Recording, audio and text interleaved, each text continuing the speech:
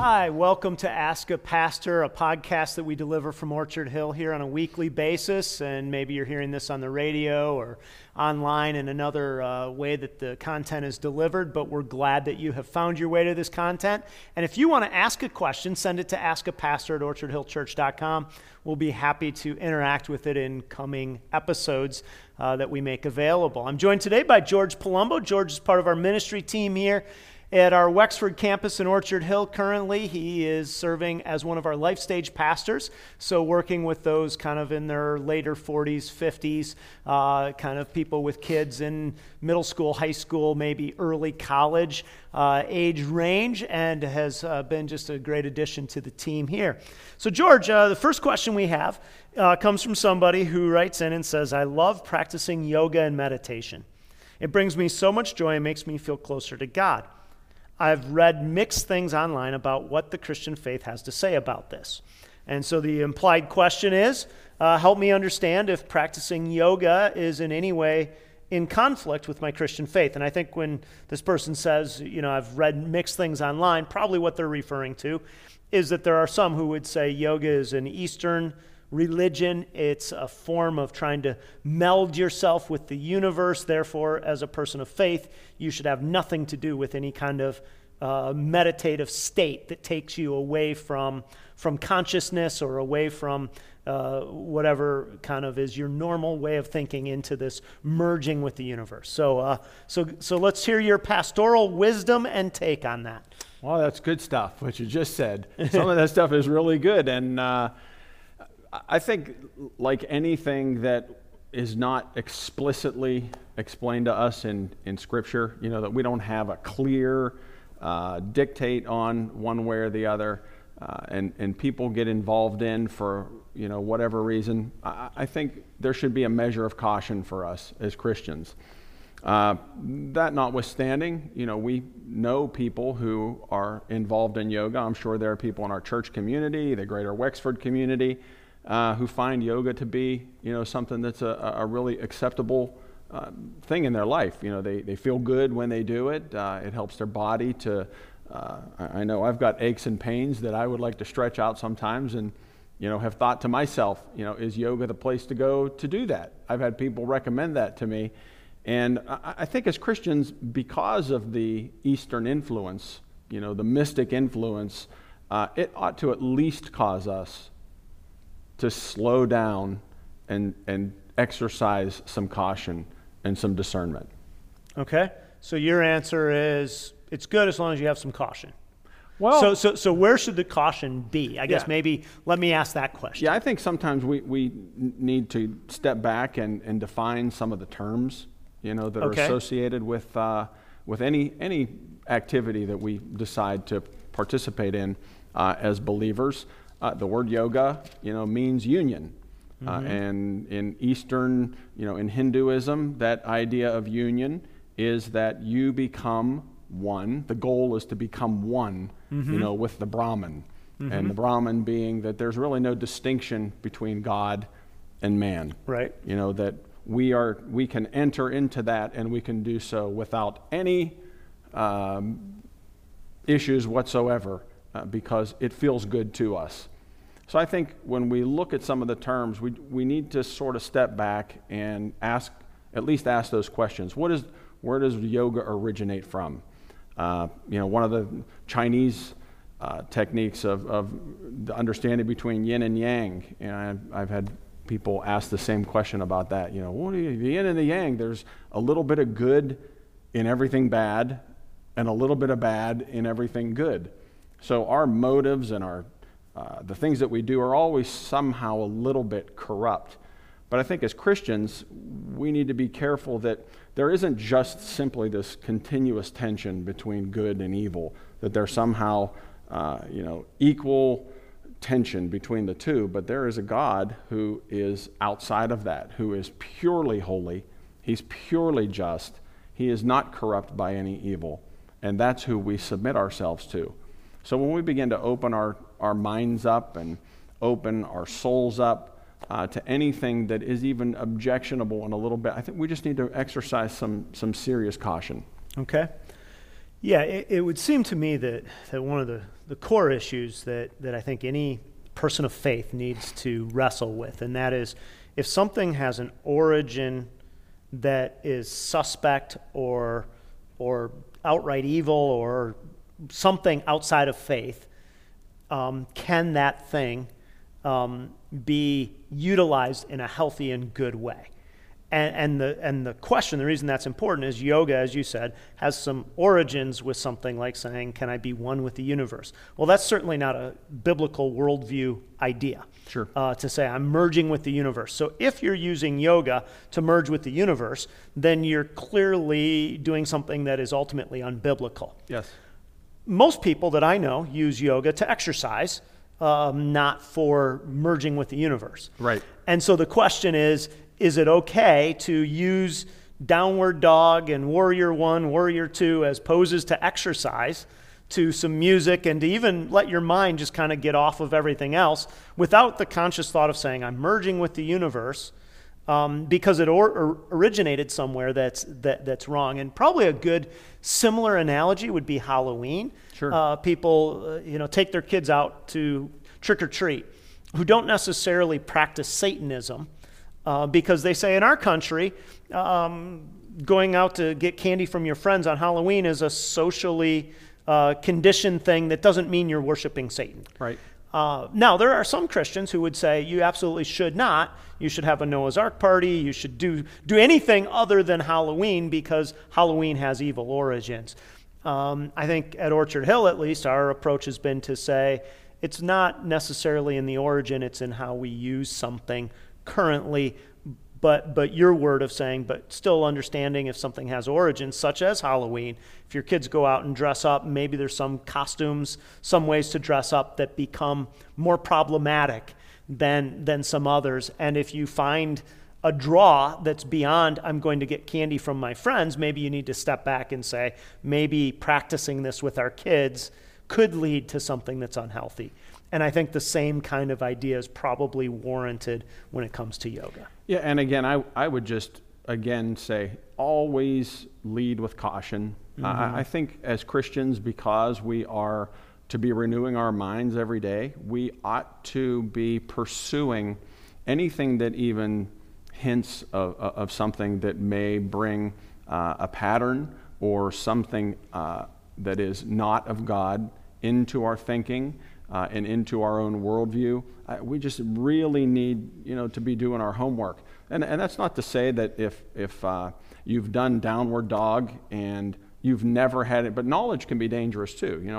The very knowing of certain things leads to us believing and practicing certain things. And we need to be careful when we take knowledge in. If we know something is true in God's Word, we become more accountable for it. Mm-hmm. So we need to just be careful. I would say this is why I think it's such a difficult, topic to when something is not clearly outlined for us in Scripture about whether or not we may or may not practice it.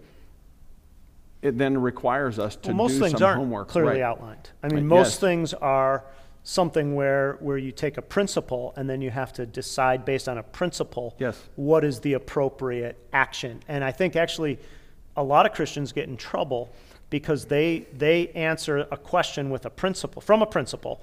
That's a fair way to answer it for themselves, but then they try to universalize that idea for everybody else. Take something like alcohol. Alcohol, clearly in the Bible, we're told that drunkenness is a sin. So being inebriated is outlawed in the Bible. It's against God's law. Clear. Having a couple drinks is not. But some people would say, in order to avoid drunkenness, in order to keep my weaker brother from stumbling, in order to never be in a position where I've inferred that I will not drink at all.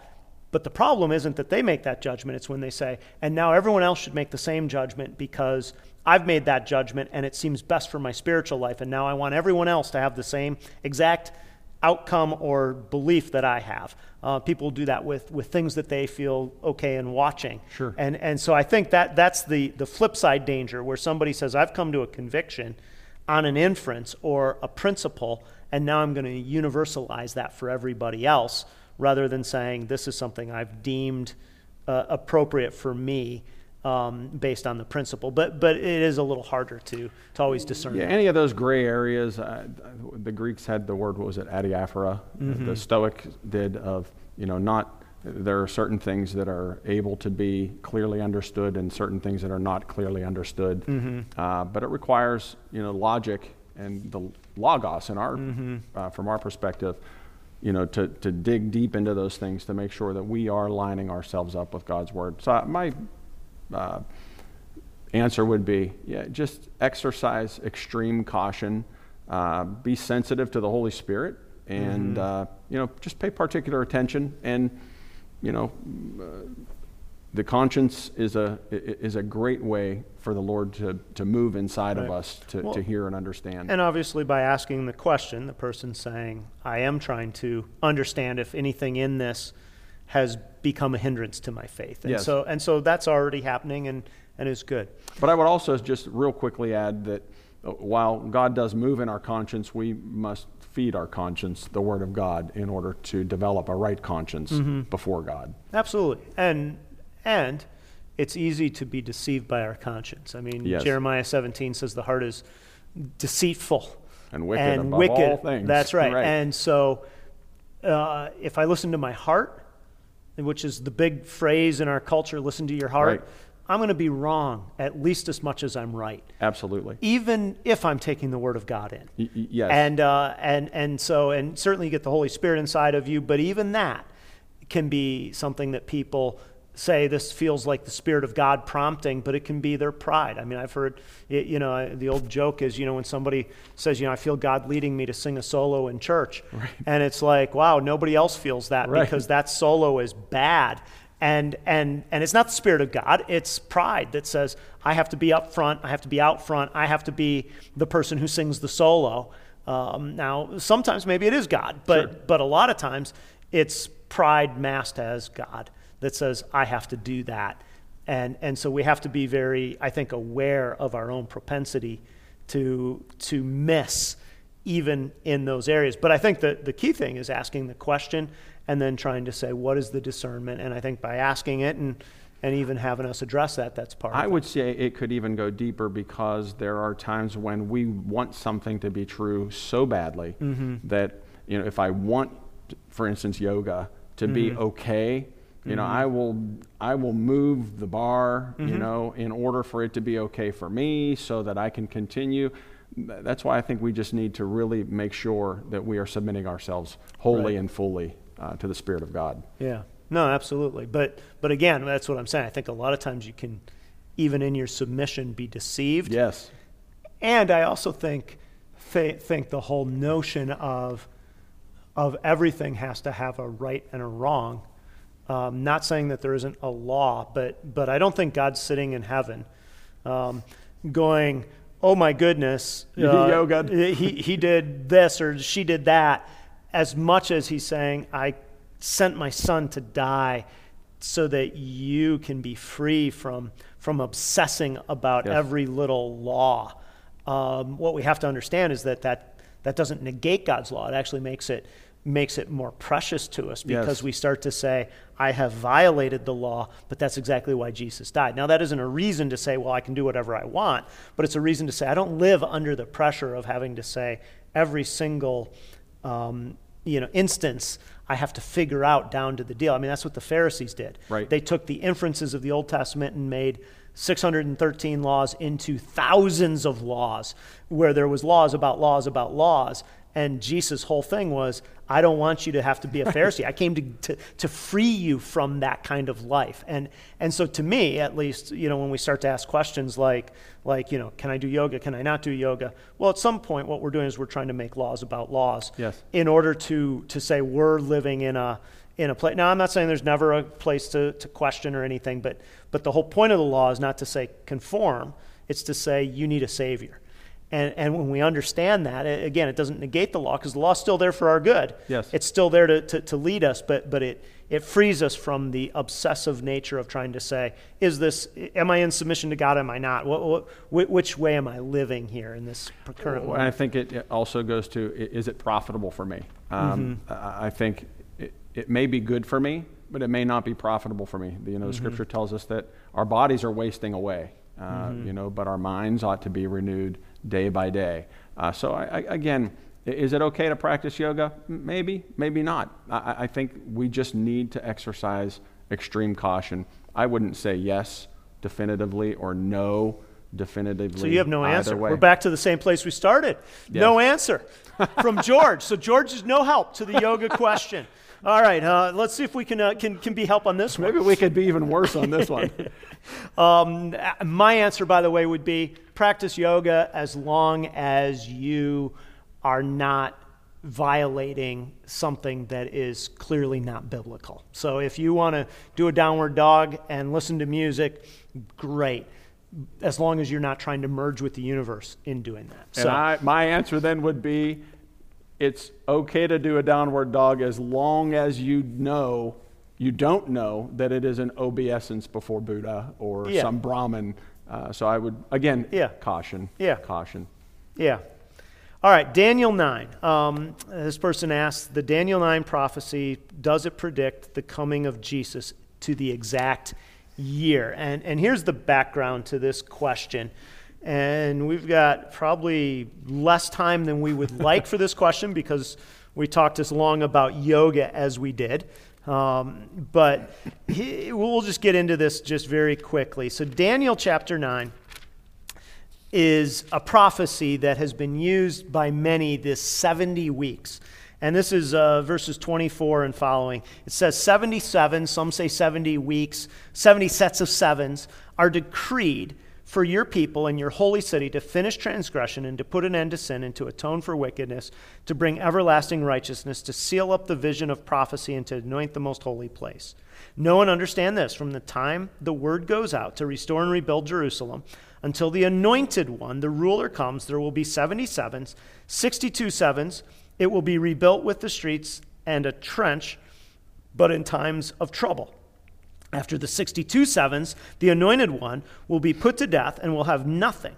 The people of the ruler who will come will destroy the city and the sanctuary. The end will come like a flood. War will continue until the end, and desolations have been decreed. He will confirm a covenant with many for 1 7. In the middle of the 7, he will put an end to the sacrifice and offering, and at the temple he will set up an abomination that causes desolation until the end that is decreed and is poured out on him. So, George, interpret it for us. It's perfectly clear. How could anybody get any of this wrong? Interpret it is absolutely crystallized here for us. I think what happens is, again, coming off of the back end of the last question that we had, caution. Because when we bump up against passages of Scripture like this, we run into issues of interpretation. The book of Daniel is one that is loaded with imagery and things that are sometimes hard to understand. That at a first reading, we don't just read it and go, man, I got that. We got this one. I know exactly when Jesus is going to return now because we just read that passage of Scripture. I think it also leads to isolationism of a biblical passage where you would like to know when the last day is, or maybe you wouldn't. Actually, since Jesus was so clear about saying no one knows the time, I actually don't want to try to discern something that Jesus has told me I won't discern because I'll be wrong. And you would think that would settle it right for a believer. That when Jesus himself says, I don't know. As a man, I have chosen to let go of that, and only the Father knows the hour at the end. You've been in ministry long enough to know that there are folks who take a passage of Scripture like this and build an entire theology around that very passage of Scripture. On a very basic level, this passage of Scripture cannot be divorced from the fact that, Israel's in exile right now. And we have to look at it in the greater context of the book from which it came from. Well, there's some things that are clear. The flip danger that you say there's a danger of building everything from it. The other danger is to be like, hey, this means nothing, and we can make no heads or tails of this. Therefore, it means nothing to us. clearly what it is talking about is the anointed one, Jesus, coming, about his end of atonement and the 62 weeks for some, and this is, I think, the guts of the question, is saying, does that predict with precision from the time of the exile of the Jews and all of that, the coming of Jesus? Like, is that what indeed has happened? The real problem with the passage actually isn't that. Most scholars actually look at this and say, that seems to indicate Jesus coming the first time. Right. Most of them then say, well, the 62 weeks, now there's another 8 weeks, but 7 weeks have already happened, and now we're living in this undefined, not textually warranted gap between week 69 and week 70 right. that will one day be the Great Tribulation. When you hear people talking about the 7-year tribulation, this is the passage that it largely comes from. A little bit in Revelation. Right. There's some other places that allude to it, but this is where people get the timing. But it's the gap at the 69 weeks that's actually harder to explain. But to your point, that's how people have built a whole thing. But here's what we do know based on this passage, and that is that indeed Jesus did come, he did make an end to sin, and he's coming back. Right. And those things are clearly articulated in this passage and throughout the whole Bible. And that he came the first time to offer salvation, to offer grace. He's coming the second time to judge. And if we do not deal with his first coming, then the second coming will be very difficult for us, because we'll only know him as a judge, not as a merciful God. And this passage gives rise to that, along with the teaching of the whole Bible. Well, and again, the context of the scripture is that, Daniel is dealing with an impenitent Israel. Mm-hmm. And, the crux of this passage is about repentance, mm-hmm. And our place in that. And Jesus, like you said, there's this, he's been here, he's coming back. There are intellectuals without end who have argued over these things, and churches have split, and there's just been all kinds of different. We get millennials, amillennials, preterists, partial preterists, mm-hmm. Without end. Mm-hmm. Who have an opinion on exactly what this says. You must have just gone to seminary because you like those words. Well, they're great words, aren't they? They're just exciting words, and they make you sound like you know something. Yeah, but I actually know what all of those are. Josiah, one of our other pastors, asked me yesterday. He said, "So, what's your final answer?" I said, "Jesus is coming back." Yeah. That's the answer. He has promised that he will return, mm-hmm. and when he returns, he will come mm-hmm. in his righteousness as a judge, and mm-hmm. he will judge, and he will do so righteously and justly. And that will be a good thing. Yes, it will be. If you know Jesus as your Lord and Savior, that will be a good thing. Yes. It's not something to be feared. What I think concerns me about those who take this as the 69 weeks gap, coming tribulation, is it's this big fear. But Jesus coming back, yes, there will be judgment, but if you are a child of God, if you've come to personal faith in Jesus Christ, that will be a good and beautiful event in your life. And we will be protected. Yeah, whatever that scenario is. Yes. Well, George, thank you. And thank you for taking part of your day to participate in this podcast. If you have questions, send them to askapastor@orchardhillchurch.com, and we'll be happy to address them in coming weeks.